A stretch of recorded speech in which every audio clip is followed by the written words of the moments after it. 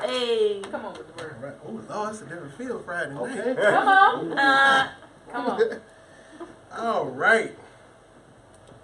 Amen. Amen. Glory to God. Come on, Jesus. I love all y'all. Amen. All y'all so much. I know I'm cheesy, but I feel good to be here, man. I feel good to be here.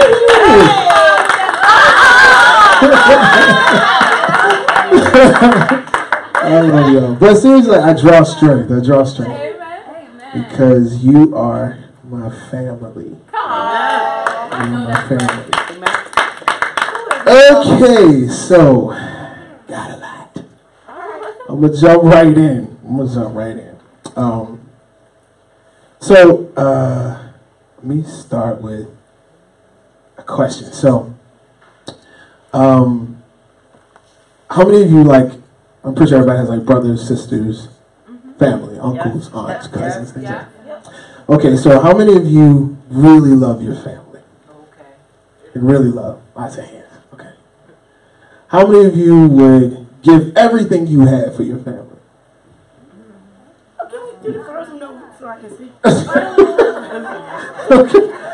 Okay. So, for teacher's sake, how many of y'all really love your family? Lots of hands. Okay.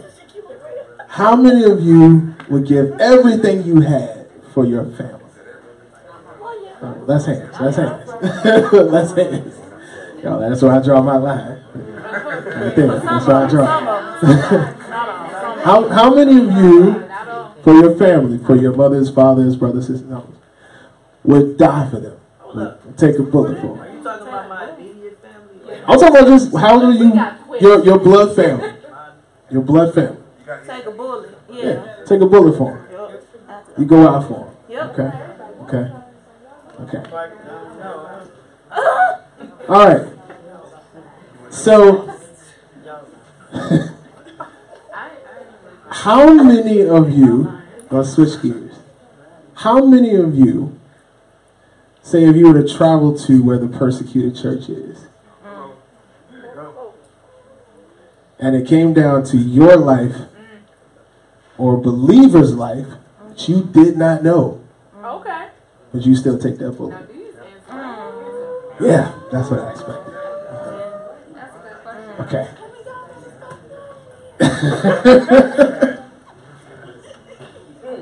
So, that's what I expected. Okay.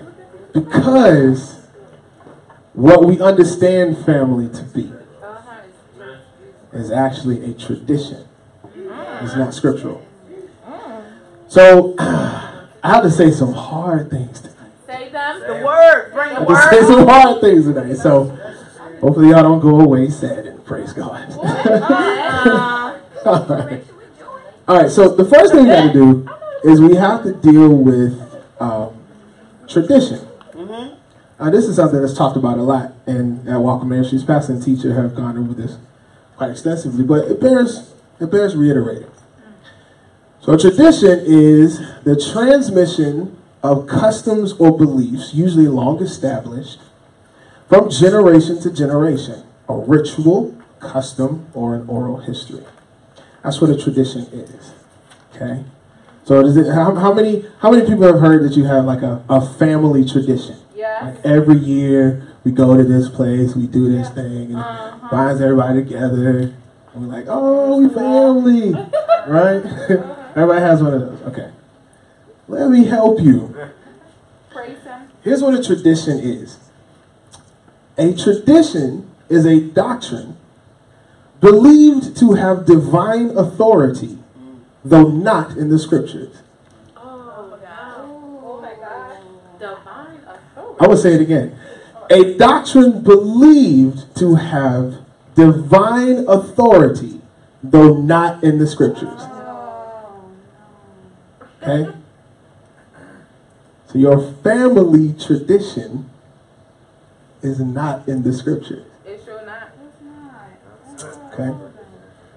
Well, what we do is there's a reason why I said, I'm going to give you a title, so I didn't give you a title. The title is The Tradition of Family, what it is, what it isn't, and what Jesus says about it. Is somebody recording? Yes. Okay. So what we typically do, try because we got to move on, so I walk. What we typically do is we take traditions and we make them out to be scripture. We treat traditions that we've held on to for a lot of years and that we've adopted into our belief systems, we treat them like Bible. But what we don't do is when we go to the actual Word of God, we don't allow the Word to actually become our traditions. Because that's what actually has divine authority. See? All right. So, a few words. These are terms that we're all familiar with because I know teacher definitely has taught on this. There's exegesis and eisegesis. Exegesis and eisegesis. Exegesis is the critical explanation or interpretation of a text, especially of Scripture, or exposition of Scripture. So here's what exposition means. Exposition is the act of making public or exposure. So what we're supposed to do is we're supposed to expose Scripture for what it is, okay? And not make it out to be something that we want it to be. Amen. Which is what eisegesis is. Eisegesis is the process of interpreting a text or a portion of a text in such a way that the process introduces one's own suppositions or one's own agendas or biases into and onto the text. So what happens is, and this is, when you don't study, this is the only way you can read Scripture. Yes. This is the only way you can read Scripture. You will read it, and then you will read into it what you want it to say. Okay? Help. You read right into it whatever you want it to mean. This is how all of these false doctrines get built. Wow. This is how all of these false religions have gotten built. Things that call themselves Christianity. You know, had a whole conversation about Islam the other day. Because you've read into it what you wanted to say. For God so loved the world, he sent his only begotten son. Well, who's his son? And what does it mean when he says love? Well, if you studied what it meant, Right. you would know that it can't possibly mean the Mahdi or Maitreya or whoever. So you can't read into it what it says.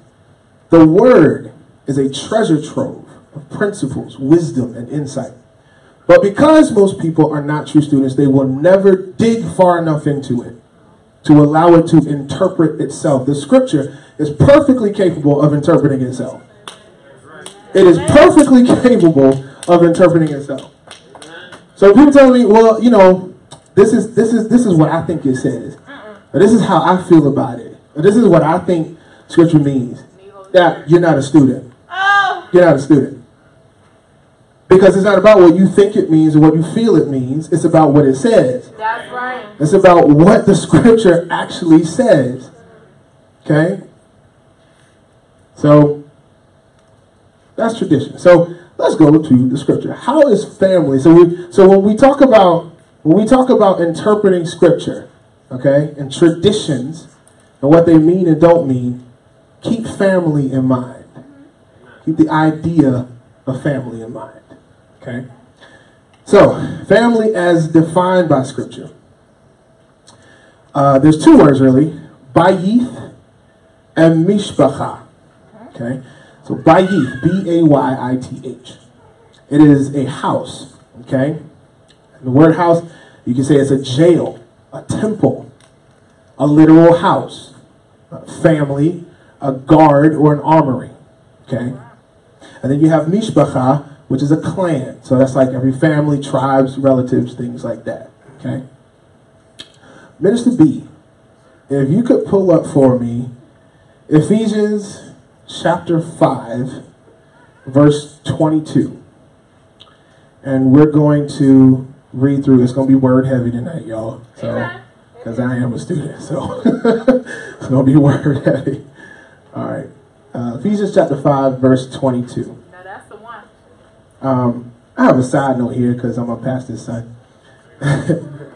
chapter. So we're going to go from Ephesians chapter 5 verse 22 through chapter 6 verse 10. I'm not going to go through all of it because there's a lot of scripture. But the thing is, I don't want it to throw you because chapters and verses were added into the Bible. They were added in 1227 AD by a guy named Stephen Langton. Okay? This is not how scripture was written, nor how it was intended to be read. Okay? Scripture is a pictorial language, so this is really cool. What they would do is they would say a word, so they would read like portions. They would call them Torah portions. And so when they were getting a reading, they would say a word, and that word would create an image in a person's mind. And that would take that person to the passage that they were talking about. So they would go, so if I say, wait, right? Wait. I say again, wait upon the Lord. They that wait upon the Lord shall mount up. See what I'm saying? Yeah. So that word, because it puts in mind a picture. And that picture is how people would relate to the word of God. They didn't go Ephesians chapter 6 verse 1, Ephesians chapter 6 verse 2, Ephesians. That's not how it was read. Okay? So, and that makes scripture it's like a tissue, right? That connects your heart to it. Okay? So it's not just passages or words. So, okay. So because I broke this down because it's a whole lot. Okay, it's a whole lot. This passage addresses 3 areas: wives and husbands, children and parents, bondservants and masters. Okay? Each one of those 3 areas is considered family in the kingdom of God. Okay? So, trying to I don't know if I'm going to read all that because that's a lot of scripture. That's a lot of scripture. So,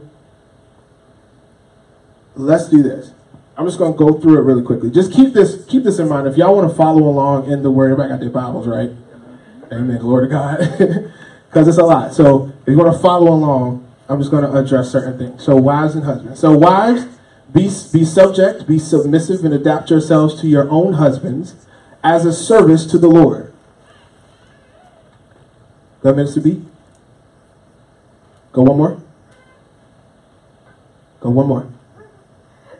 Husbands, love your wives as Christ loved the church and gave himself up for her. Go ahead, Minister. One more. Even so, husbands should love their wives as being, in a sense, their own bodies. Okay? This is so family is supposed to be a connective tissue. We're supposed to be connected to each other in each of these 3 categories that I'm about to go through. Go ahead, Minister. One more. One more. One more. And again. And again. Children. Oh, young people. Young people. Children, obey your parents in the Lord as his representatives. Oh, this is good because we're going to what Jesus did when he went to the temple and he left his mother and his father and was out doing the will of his father later, right? Because it would seem as if Jesus disrespected his parents. But there was something else going on there. But children, obey your parents in the Lord as his representatives, for this is just and right. Go ahead, Minister. Honor, esteem, and value as precious your father and your mother. This is the first commandment with the promise. This is how important it is that children obey their parents. It is the first commandment with the promise. Go ahead, Minister. All may be well with you, that you may live long. Fathers, do not irritate and provoke your children to anger. Do not exasperate them to resentment, but rear them tenderly in the training and discipline and the counsel and admonition of the Lord. Go ahead. Servants, slaves, be obedient to those who are your physical masters. He's talking about here in the earth. I'm going to deal with that as well. Slavery in scripture is not what we understand slavery to be. It ain't, well, whatever the movies you've seen, or books you've read, and whatever concept that we have of slavery is not what it is. And I'm going to show it to you in the Word. Having respect for them and eager concern to please them in singleness of motive. Amen. And with all your heart. as service to Christ himself. So a person who is submitted to his master is supposed to serve him just as he was serving Jesus himself. Do we take that kind of mindset when we're on our jobs? Yes. When we're serving pastor and teacher? When we're, anybody that's in authority over us, do we serve them as we would serve Christ himself? Turn my back. Go ahead, minister. Not in the way of eye service, as if they were watching you and only to please, oh, good God, only to please men. Say so. I've been asking it for a minute now. Why do we always want to be seen? Oh, Lord. What is that? We have to be seen all the time. But the greatest reward is for the things that you do in secret. Amen. That you do when nobody's looking. That's when your character lies as well. So what you do out front should be just reflective. Should be reflective of what you've done in secret. Yes. Doing the will of God heartily and with your whole soul. Go ahead, minister. Go ahead. Go ahead. You masters, act on the same principle. Back up. Thank you. You masters, act on the same principle toward them and give up threatening and using violent and abusive words, knowing that he who is both their master and yours in heaven, and that there is no respect of persons, no partiality with them. I'll be honest. As I was reading these scriptures, I was like, I don't know where people got the concept of slavery that was born in America. I don't know what scripture, because they said they were using the Bible to do it, and I was like, I don't see that. But okay. All right, a few things I need to address, okay? The first thing, okay, is that family is a godly institution. Amen. The Lord created it from the beginning when he created Adam and Eve. A man and his wife is a family. That's right. Amen. When you enter into covenant with your wife, and you leave your house and you cleave unto her and y'all are one flesh, that is a family. Amen. Okay? Yes. So understand that. When you get married, your brothers and sisters, all of that, cousins, uncles, aunts, your family now is you and your wife. That is the beginning of another family. You right. I need to say the Okay? okay. That's why. It was the first family. This establishes the order of the house. Yes. The marriage covenant is preeminent. You cannot allow your children to come between you and your spouse. Say so. Okay? You cannot allow your children to come between you and your That's the spouse. first family. Exactly. That is the family. That's the family. They're an extension of that family. Exactly. So whatever your kids do or don't do, however they function or don't function, if you can detect a division between you and your wife, the enemy can be found. Whether it's in them or one of y'all, the enemy can be found. Talk about it. So because there's no partiality in him. There's no division in God. There's no separation in God. He is not divided. Thank you. He's not divided. So if there is division anywhere between you and your wife, if your kids are being used, you need to know that. You need to know they are being used. And your in-law and parents. Amen. Amen. Listen, I don't care, because I'm talking about kids, and I got a whole section on kids. But I'm talking about kids, but anybody, because I'm gonna get there. Because what we get so attached to our blood. Wow, talk about it. We get so attached to our blood. You under the blood though now. This is my, I would do anything for my brother because it's my brother, and I know he ain't saved, but it don't matter. I mean, I can go to the club with him because that's my brother. I do anything for my brother. That's what. I'm being real. That's what people do. People make excuses for people acting ungodly because they're related to them. And I don't understand that. Me either. You're allowing a person to walk in blatant sin because they share blood with you. The question is, do they still share blood with you? That's what I'm saying. I'm going there. I'm going there. Okay. Children are only enriched and cared for properly if the husband and wife are presented as one. One of the greatest tricks, one of the greatest devices that the enemy used was taking the father out of the home. Taking the father out of the home. And it's important. The father, because ultimately it flows from the head down. So the father is the preeminent. There's always a hierarchy. Okay? So the father is the beginning. The marriage covenant connects them together. They become one, and then the children come under that covenant. So what happens is when you remove the father from the home, a child's rearing is lopsided. A child's rearing is lopsided. And the same thing to a lesser degree, because the authority rests with the father. But the same thing to a lesser degree when the mother is removed. One parent, I got to say some hard stuff. One parent cannot successfully raise a child in the way that they should go.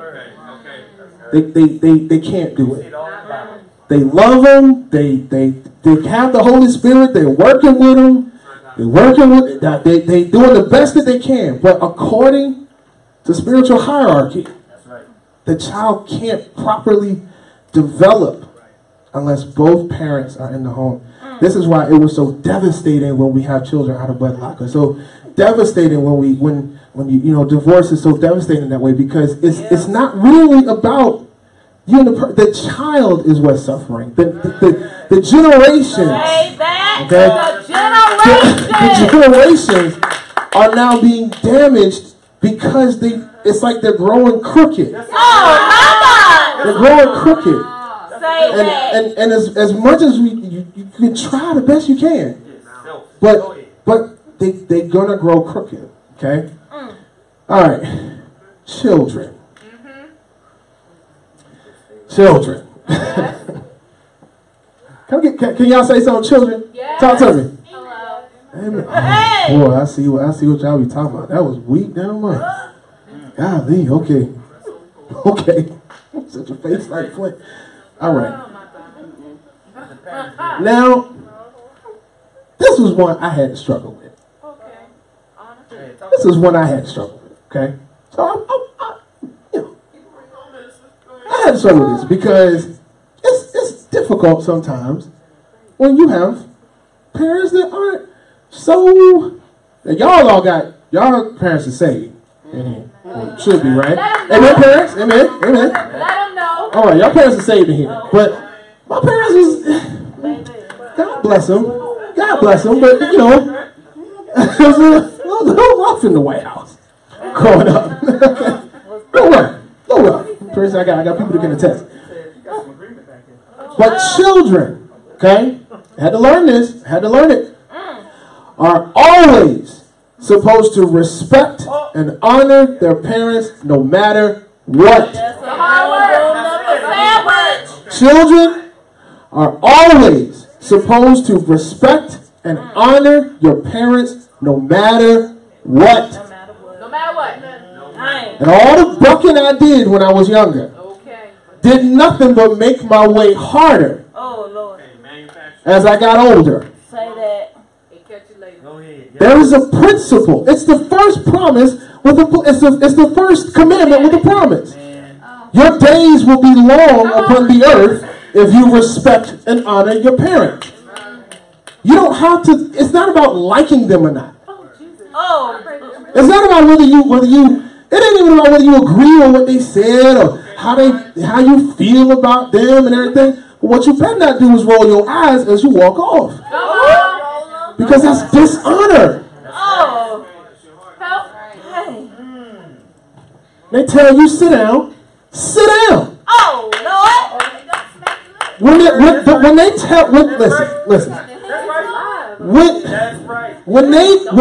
parents give you an instruction, according to spiritual hierarchy, you need to, just the same way with servants and masters, you need to act as if God himself is telling you to do that. Like it or not, Agree with it or not? Come on. I'm pretty sure Israel didn't agree with everything that Saul did. I'm just saying. But when God set him as the king over the nation, they were required to submit unto him. Yes. And it's the same thing with children and parents. When you're in their presence, you submit yourself to their instruction, good or bad. When you are not in their presence, that is not a license to act crazy. That's right. That's not a license to just do what you want. What you should do is carry their instructions with you and abide by them. That's good. That sounds like the word. Yes, it does. Tie it upon you. When you come of age Okay. and you begin making your own decisions, you must still submit to their instructions while you are in their house. Now, wait a minute. What does house mean? What does family mean? Family is defined as house by Yeath. Oh, you're still in my family. So, okay, I ain't left it. So, mother and father are family. That is what a family is. A man and his wife constitute a family. So while you are attached to their family, Oh, Lord. what you can't do, what you can't come out from under until you go start your own. That's really good. Until you go start your own family, you cannot come out from under that family. So you must still submit to their instructions while you are in their house. Okay? Yeah, so, I mean, sometimes, you start to come of age, you start to, kind of question, like, why, I hear what Mom said, I hear what Dad said, but that just don't make sense to me. I know they love you and everything, but I'm just saying, I just think I got a better way. Okay. Okay? I'm just telling you how I thought growing up. I thought. You weren't alone. You were not alone. I just think I have a better way. Okay? But it says one of the definitions for family by Yeath is house. One of the ways to define is jail. That's right. You are imprisoned. You're a prisoner to their instructions. The same way you are a prisoner of Christ. Okay. You are a prisoner to their instructions. You must submit. You must submit. When you leave their house and start your own family, begin to live your own life, you must still carry them in your heart with respect and honor. All right, now, listen, because I had some trouble right there. I'm going to be 100 with you, 100,000%. I had some trouble right there. I had some trouble. Thank God for my pastor. I had some trouble right there. I did. Okay? But I need my family to work. I need my family to work. I need my days to be long. Yes. Come on. I need the promise that's attached to that scripture. And you right. I need that. I need that. My wife needs that. Yes. My children need that. Come My on. generations need that. Yes. And so however I felt about them, I had to go to God with it. I had to go to God with it and say, Lord, I'm trying. I'm trying, Jesus. But you got to help me. I have to honor them. That's why when they came here the other Sunday, I sat next to them. Amen. That's why when I'm around them, it's still yes ma'am, yes sir. No ma'am, no sir. Let me tell y'all something. Okay, kids, make that a part of your vocabulary. Because it's disappearing. Parents gotta enforce it. Amen. Please. We have to teach children what respect and honor is. Otherwise they won't be able to do it. That's right. Okay? Which is why, as parents, you should learn what submission is. You should learn what submission is. You have to learn how to come up under someone else's instructions, whether you agree or not agree. You have to learn how to do that. We was reading the armor bearers are reading the book. All right, it's in the book. It said, at least 50% of the time, at least 50% of the time, you don't think you have a better way than what your pastor says is the way to go. At least 50% of the time. How you handle it, you keep your countenance the same, you say yes sir, and you do it to the utmost of your ability as unto God. That is, amen. That is how the kingdom works. Amen. And that's what keeps us bonded together in unity. Listen, if you don't submit to the authorities at hand, that is how division creeps in. He can't, listen, if we're all following the same instructions, there is no room for division. Because we're all on one accord. That's right. He can't break us up because we're all bonded together in unity. And because I had this conversation today, you go to you left your mom's house, your dad's house, you go back to their house. Let's say you stay there for a couple of days. Well, I'm grown now. I come in the house whenever I want to come in the house. Oh, I'm grown now. I mean, it's my life now. I'm 30-some odd years old. These old folks are not going. Thank you, sir. These old folks are not going. Yeah, I know, y'all. Purse pop. You know, they're not going to tell me how to do or how to live. Nope. You go to their house, you abide by the rules of that house. I left my mom's house. I was in another place. I lived there for a while. Things happened. Had to move back in. Guess what? My grown self. Yeah, I didn't been out there, you know, flex myself, did all my thing, everything, you know. I'm my own man now. When I moved back in, at a certain time, you had to be in the house. Come on. At a certain time, everything shut down. That's what Dad would say. About to shut this house down. About to shut it down. Just got it. All right. It's about this 11 o'clock. Man, they went to bed early. God almighty, they went to bed early. But, you know, 11 o'clock, 11:30, it went down. I'm like, my show come on at midnight. I don't have a TV in my room. No. All right? This is how important this is. Honoring your father and mother is number 5 of the 10 commandments. It's probably one of the most widely known scriptures in the earth today. It cannot be overstated. It can't be overstated. Minister B, can you go to Deuteronomy chapter 21, verses 18 through 21?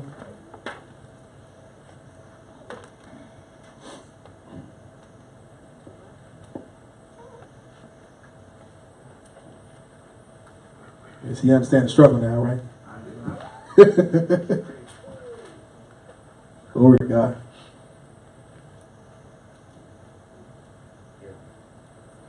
Bless the name of the Lord. Hallelujah. Amen. All right, double screen and everything. He done hit something wrong. That's right. That's what we're trying. I can read it. It's still legible. We're still reading. Praise the Lord. If a man, this is how serious this is. If a man has a stubborn and rebellious son, who will not obey the voice of his father or his mother, and though they chasten him and will not listen to them. Pull it up here.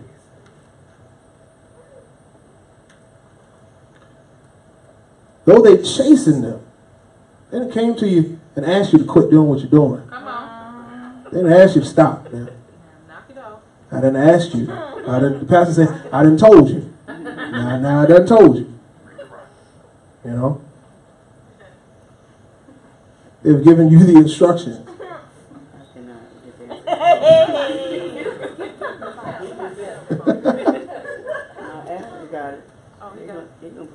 Amen. Ooh, Jesus. Amen. All right. Okay. Stubborn or rebellious son who will not obey the voice of his father, the voice of his mother, will not listen to them. Then his father and mother shall take hold of them and bring him out to the elders of his city at the gate of the place where he lives. It's like taking you out on the front porch of your house.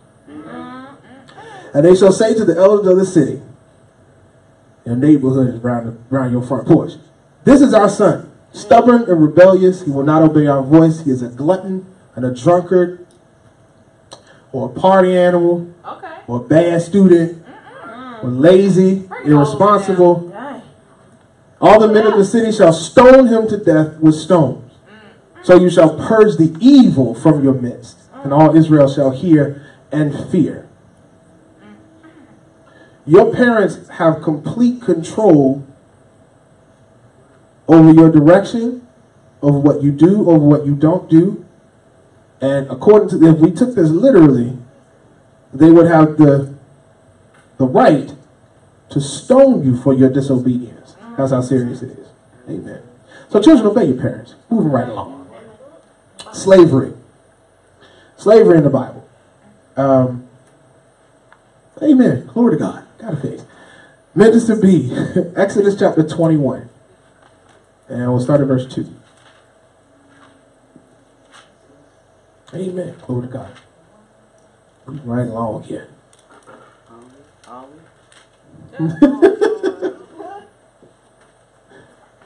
Glory to God. I'm You want it? It's right here. Amen. Oh, there you go. It's okay. Or not. Oh, glory to God. I got it right here. Oh, glory. Minister, you want it? Thank you, thank you, thank you, thank you. It's King Glory James. to God. That's all right. King James. Exodus chapter 21, verses 2 through 6. If thou buy a Hebrew servant, I'm not going to spend a lot of time here, because got to get something else. If thou buy a Hebrew servant, 6 years he shall serve, and in the 7th he shall go out free for nothing. If he came in by himself, he shall go out by himself. If he were married, then his wife shall go out with him. If his master have given him a wife, she born him sons or daughters, the wife and her children shall be her masters, and he shall go out by himself. If the servant shall plainly say, I love my master, my wife, my children, I will not go out free, then his master shall bring him unto the judges.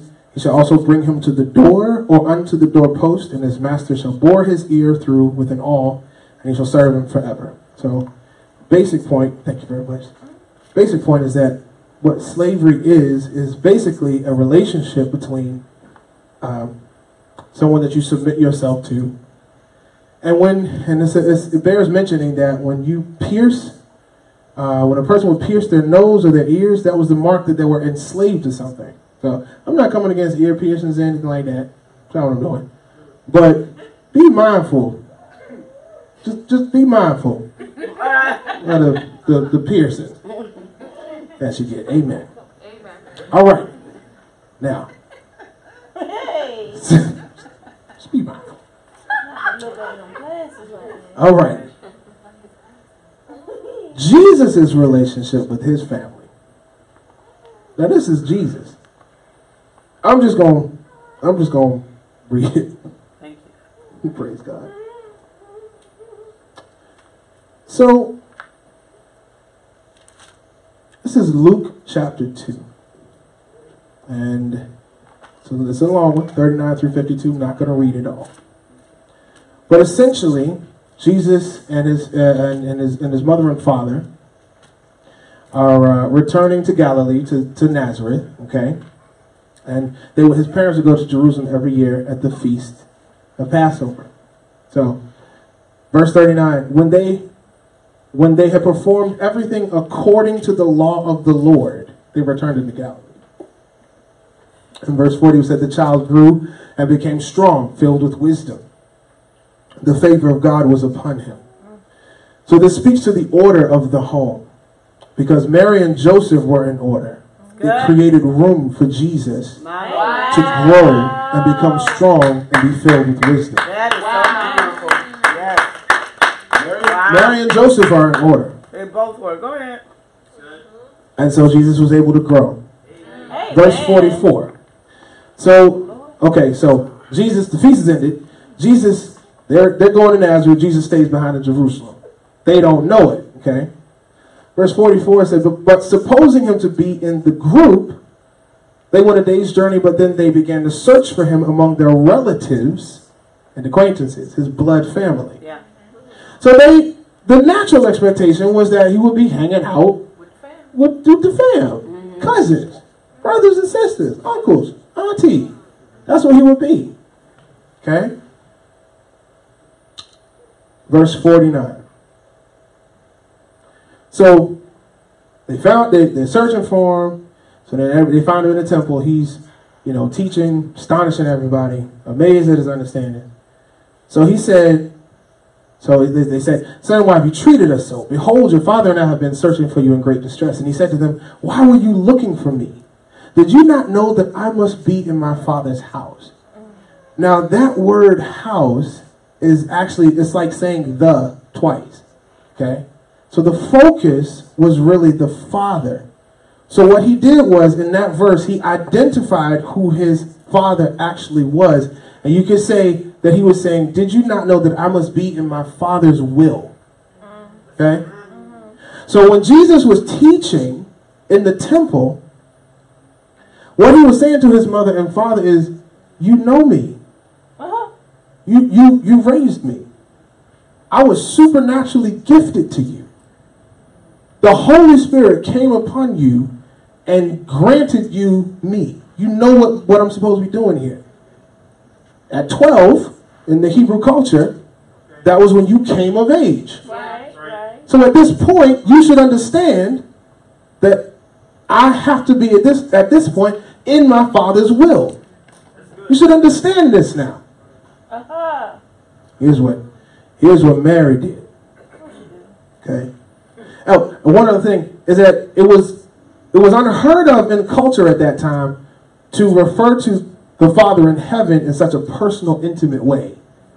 That kind of phraseology was usually reserved for your earthly father. That familiarity, that intimacy. So Jesus was establishing his sonship with the Father in heaven when he said, I'm in my Father's will. Did you not know that I was supposed to be in my Father's will? My spiritual father. Verse 51, I love this verse. And he went down with them, Jesus went down with them and came to Nazareth and was submissive to them. Jesus, now come of age in his Father's will. It would have been the perfect opportunity to establish his spiritual superiority. It would have been, he could very easily say, well, I'm Jesus now. I'm the Savior of the world. You should know this. What he did was, he did not circumvent the order that God had established. Amen. And the order was that Jesus himself, Savior of the world, divinity incarnate, submit himself to his father and his mother.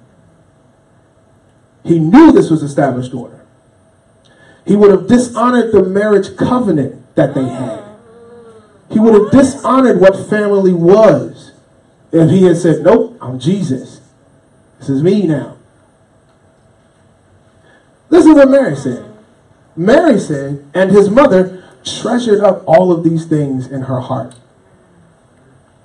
They said, that's right. Because I'm your mama. That's what you come on. We're going to Nazareth. She didn't say that. She treasured these things in her heart. My wife said that the word treasure means to shut up. She quieted herself. And she said, wait a minute. Something else is going on here. There's a higher spiritual understanding that I need to glean from this circumstance.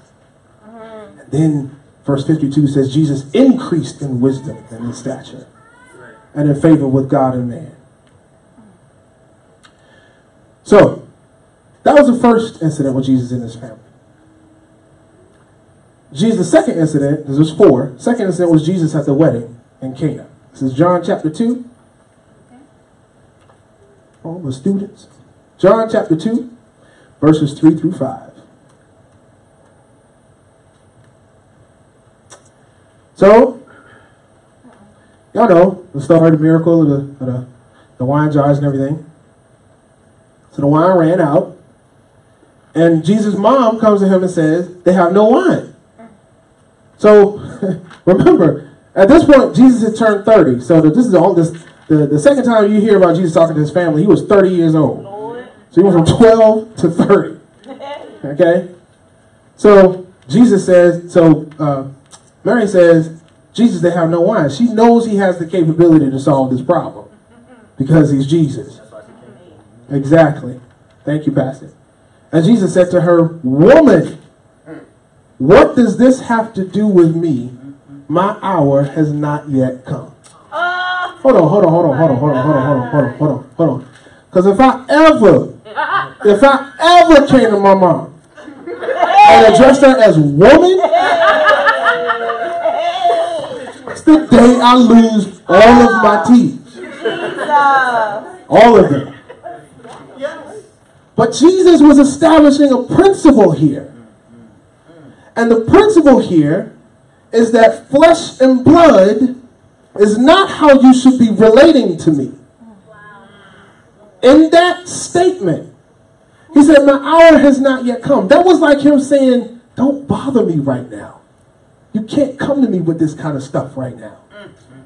I have higher things I need to be dealing with than wine at a wedding. Now, because I'm submitted, I'll fix the problem for you. That's good. That is good. But you should know now that this is irrelevant to what I'm supposed to be doing. His mother said to him, do whatever he tells you. Because when he called her woman, in Jewish culture, when he called her that, he established his independence and his equality with her. When he said that. He established that I am now separate from you in terms of blood relation and equal to you in terms of honor and respect.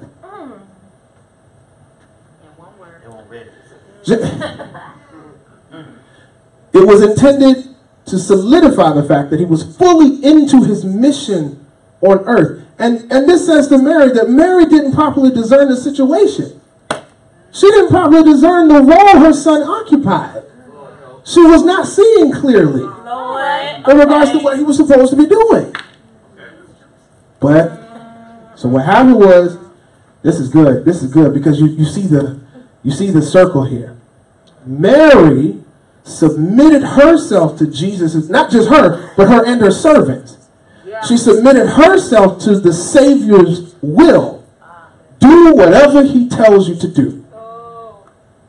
And then Jesus submitted himself to the divine order of family and solved her problem. You see how this works? You see how this works? Okay. So, third time we talk about family. We got Mark chapter 3, verses 20 through 35. Praise God.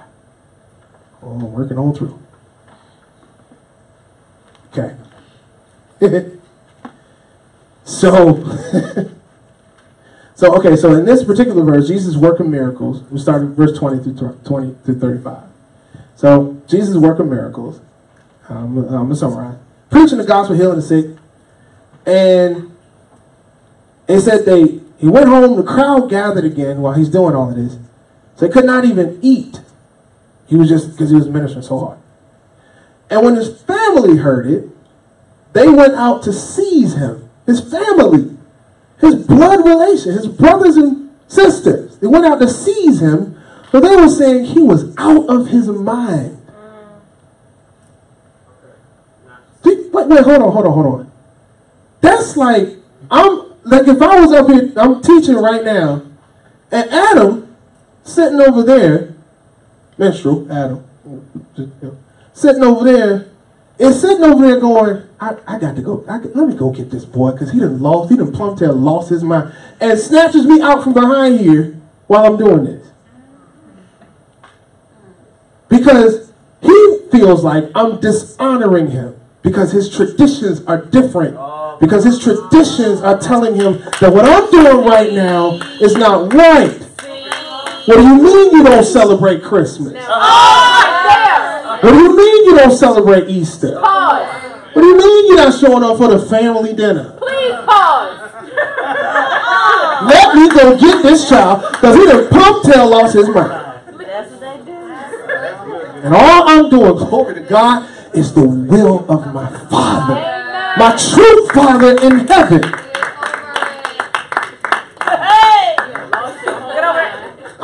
and I want to ask the question: has anybody been through that? Has there been a person? See, I knew it. Because we were women in here. You're doing the will of your Father, and it's like your family, your blood relatives was like, he's just crazy. I can't seem to understand why he can't do the simple things that we used to do. Why he can't go back to where we used to be. See, why can't he just stay out the room while the birthday man set up the party? Yeah, we had a birthday man along with Santa Claus and the Easter Bunny and the Tooth Fairy and all the rest of it. We had a birthday man. Yep, that was the White House. Amen. Yes, sir. Why can't it? No, well, in the same way that Santa Claus came. So, it'd be our birthday, and so we had to sit outside the room while the birthday man set up all the party materials and stuff. So, dead serious, not even joking. Not even joking. I'm telling you. So, just a lie. So what does Jesus say? What does Jesus say? Come on. And his mother and his brothers came. And standing outside, they couldn't even get in the room. They couldn't get in. They sent to him. They told, could you please go get him? He acting crazy. Please go get him. And so somebody came to the word. It's funny to me. Somebody came to him and said, your mother and your brothers are outside seeking you. They ought to say, your mama said, come here. Said, come here. And he answered them saying, who are my mother and my brothers? And looking about at those who sat around him, glory to God, amongst the congregation of the saints, he said, here are my mother and my brothers. For whoever does the will of God, he is my brother and my sister and my mother. Listen, man. Listen. We have got to stop being so attached to the fact that we share blood with someone. Because when you get saved, God changes your DNA. You are not the person you used to be. So whatever relation that I shared with you has to be spirit to spirit. See? Okay. Third one. Okay, praise God. Okay. Come on now. John chapter 7. Get there. Go ahead, Al. Verses 1 through 8. Glory to God. We gotta get this. We gotta get this. You helping? We gotta get this. Who is my brother? Who is my sister? Whatever your past experiences were, they have become irrelevant in the kingdom of God. The only experiences that matter now are those that I share with my brothers and sisters. You cannot allow those events to define how you move forward. You're right. John chapter 7, verse 1. This one kind of hurt my heart. Because I'm touched with this infirmity. John chapter 7, verse 1. So Jesus couldn't even go into Judea because they wanted to kill him. His own kinsmen, his own people wanted to kill him. So the Jews, the Feast of Booths is at hand. So his brother said to him,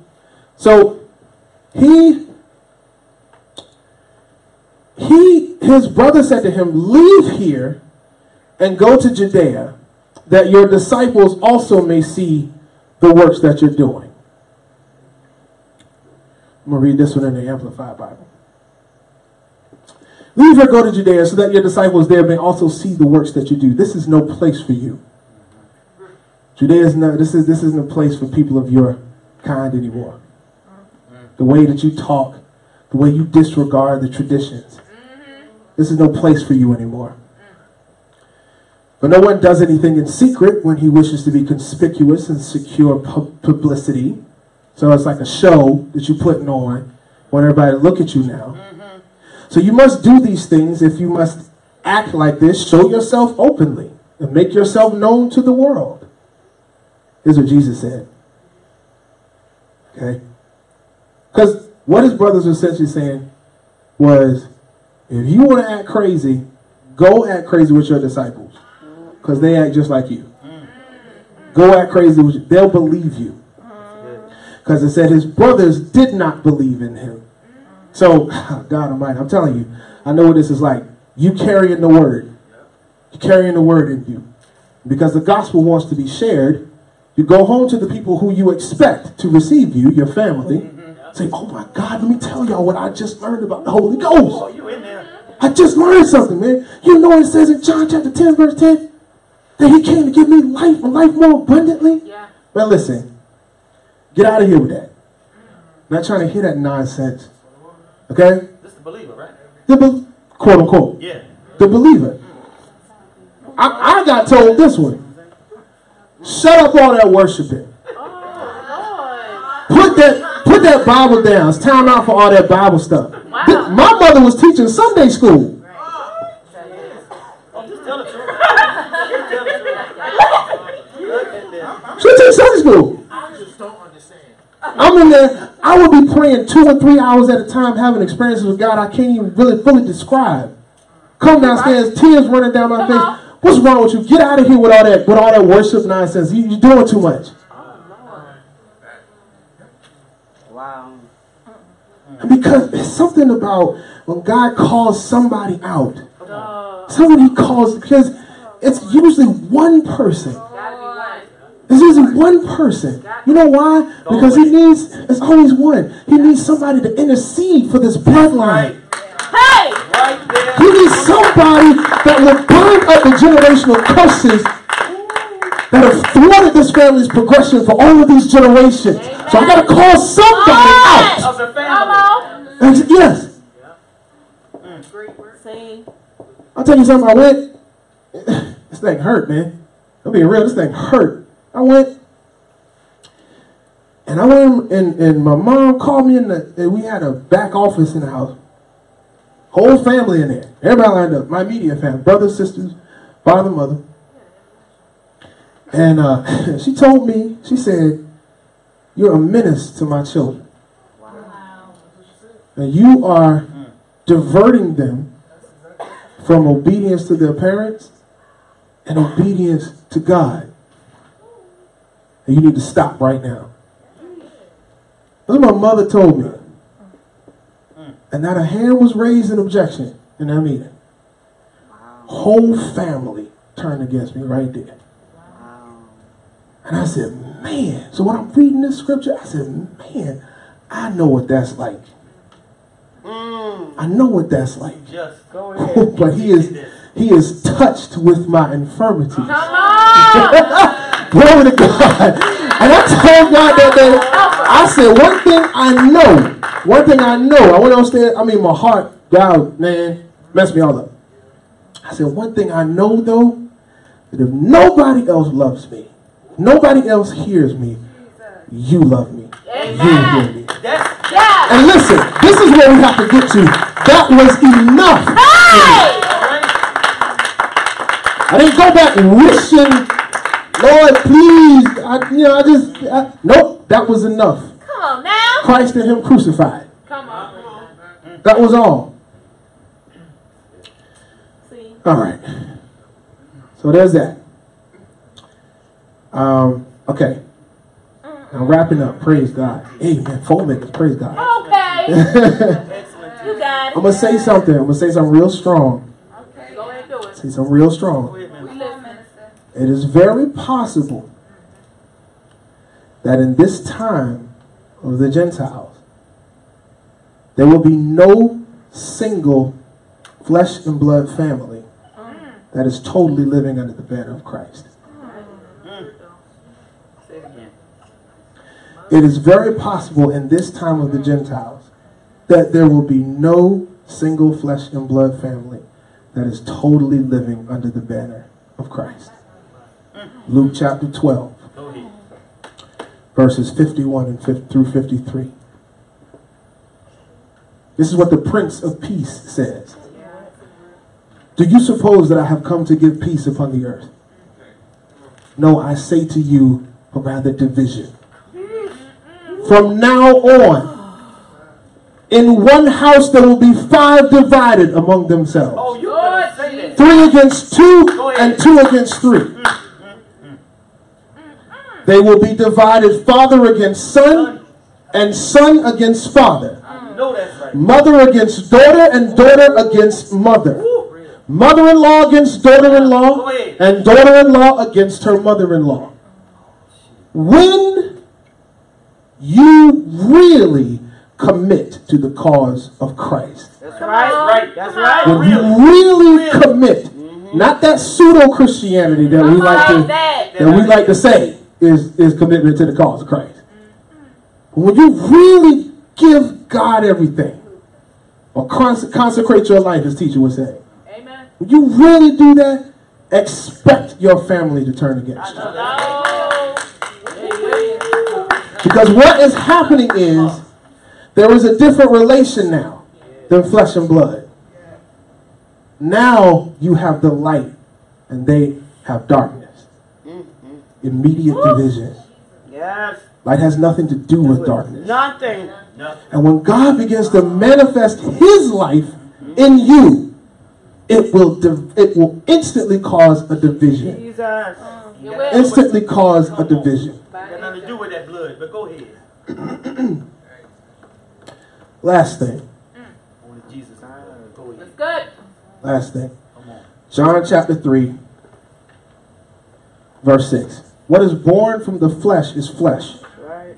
And what is born of the spirit is spirit. Stop trying to relate spiritually with people in fleshly relationships. And stop trying to relate fleshly with people in spiritual relationships. Oh, okay. Say it again. Stop trying to relate spiritually with people in fleshly relationships. Darkness cannot comprehend light. It can't understand it. It's not possible for it to understand it. So you go into your unsaved family members. You only got basically 2 things that you can say to them. You can bring them the gospel. There you go. So here it is. It's a free gift. If you want to get saved, you can. Yeah. Or, how's the weather? Did you see the game last night? Oh my God. Don't tell you. Don't go trying to break down what you read in the word and how God is doing all it. They can't even. What you'll get is either outright animosity or total confusion. They don't even get to the confusion part. All right. Amen. Amen. Come on. So, I said that was last night. This is the last thing. Okay. 2 Corinthians chapter 6. 2 Corinthians chapter 6. Okay. 2 Corinthians chapter 6, verses 17 and 18. My God. What is that? So, come out from among unbelievers. Oh, Jesus. Sever yourselves from them, says the Lord. Consecrate. And touch not any unclean thing. Here's the thing. When it says touch not any unclean thing, it's not talking about just actual things. It's talking about people, places, practices, anything unclean. And then it says, I will receive you kindly, God will receive you kindly and treat you with favor. Verse 18, and I will be a father to you. And you shall be my sons and daughters, says the Lord Almighty. And by the way, that Lord Almighty is called a Pantocrator in Greek, which means completely sovereign, all-powerful, all-sufficient, all-merciful, able to provide you with any and everything that you could possibly need or want. So but in order to, this is what it means when it says to be inducted into God's family. In order to do that, you have to leave every unclean thing. And it does not matter if you are related to them. I know that's right. If they are unclean, light has nothing to do with darkness. You pray for them. That's right. You believe for their salvation. Amen. You do not consort with them. You do not go and you know, rub shoulders with them while they're smoking weed. Okay. You don't go Okay. drinking with them. Okay. You don't go to the club with them. Okay. What you do is you pray for them. Amen. You intercede for them.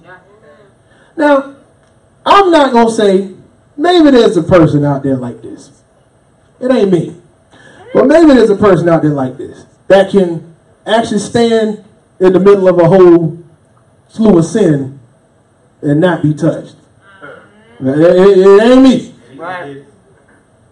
Maybe a person who can actually just stand right there and all the debauchery going around.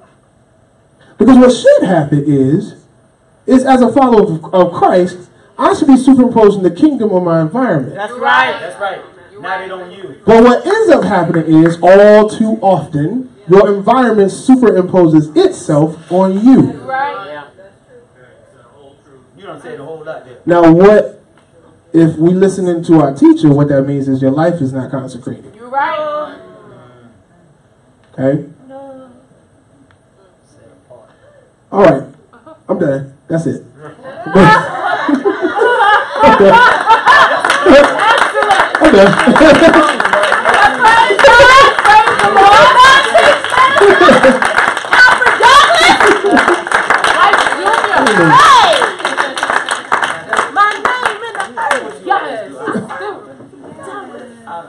So, Stand up here with us, guys. Stand up there with us. All right now. We're going to let the people go. Then Moses said, let the people go.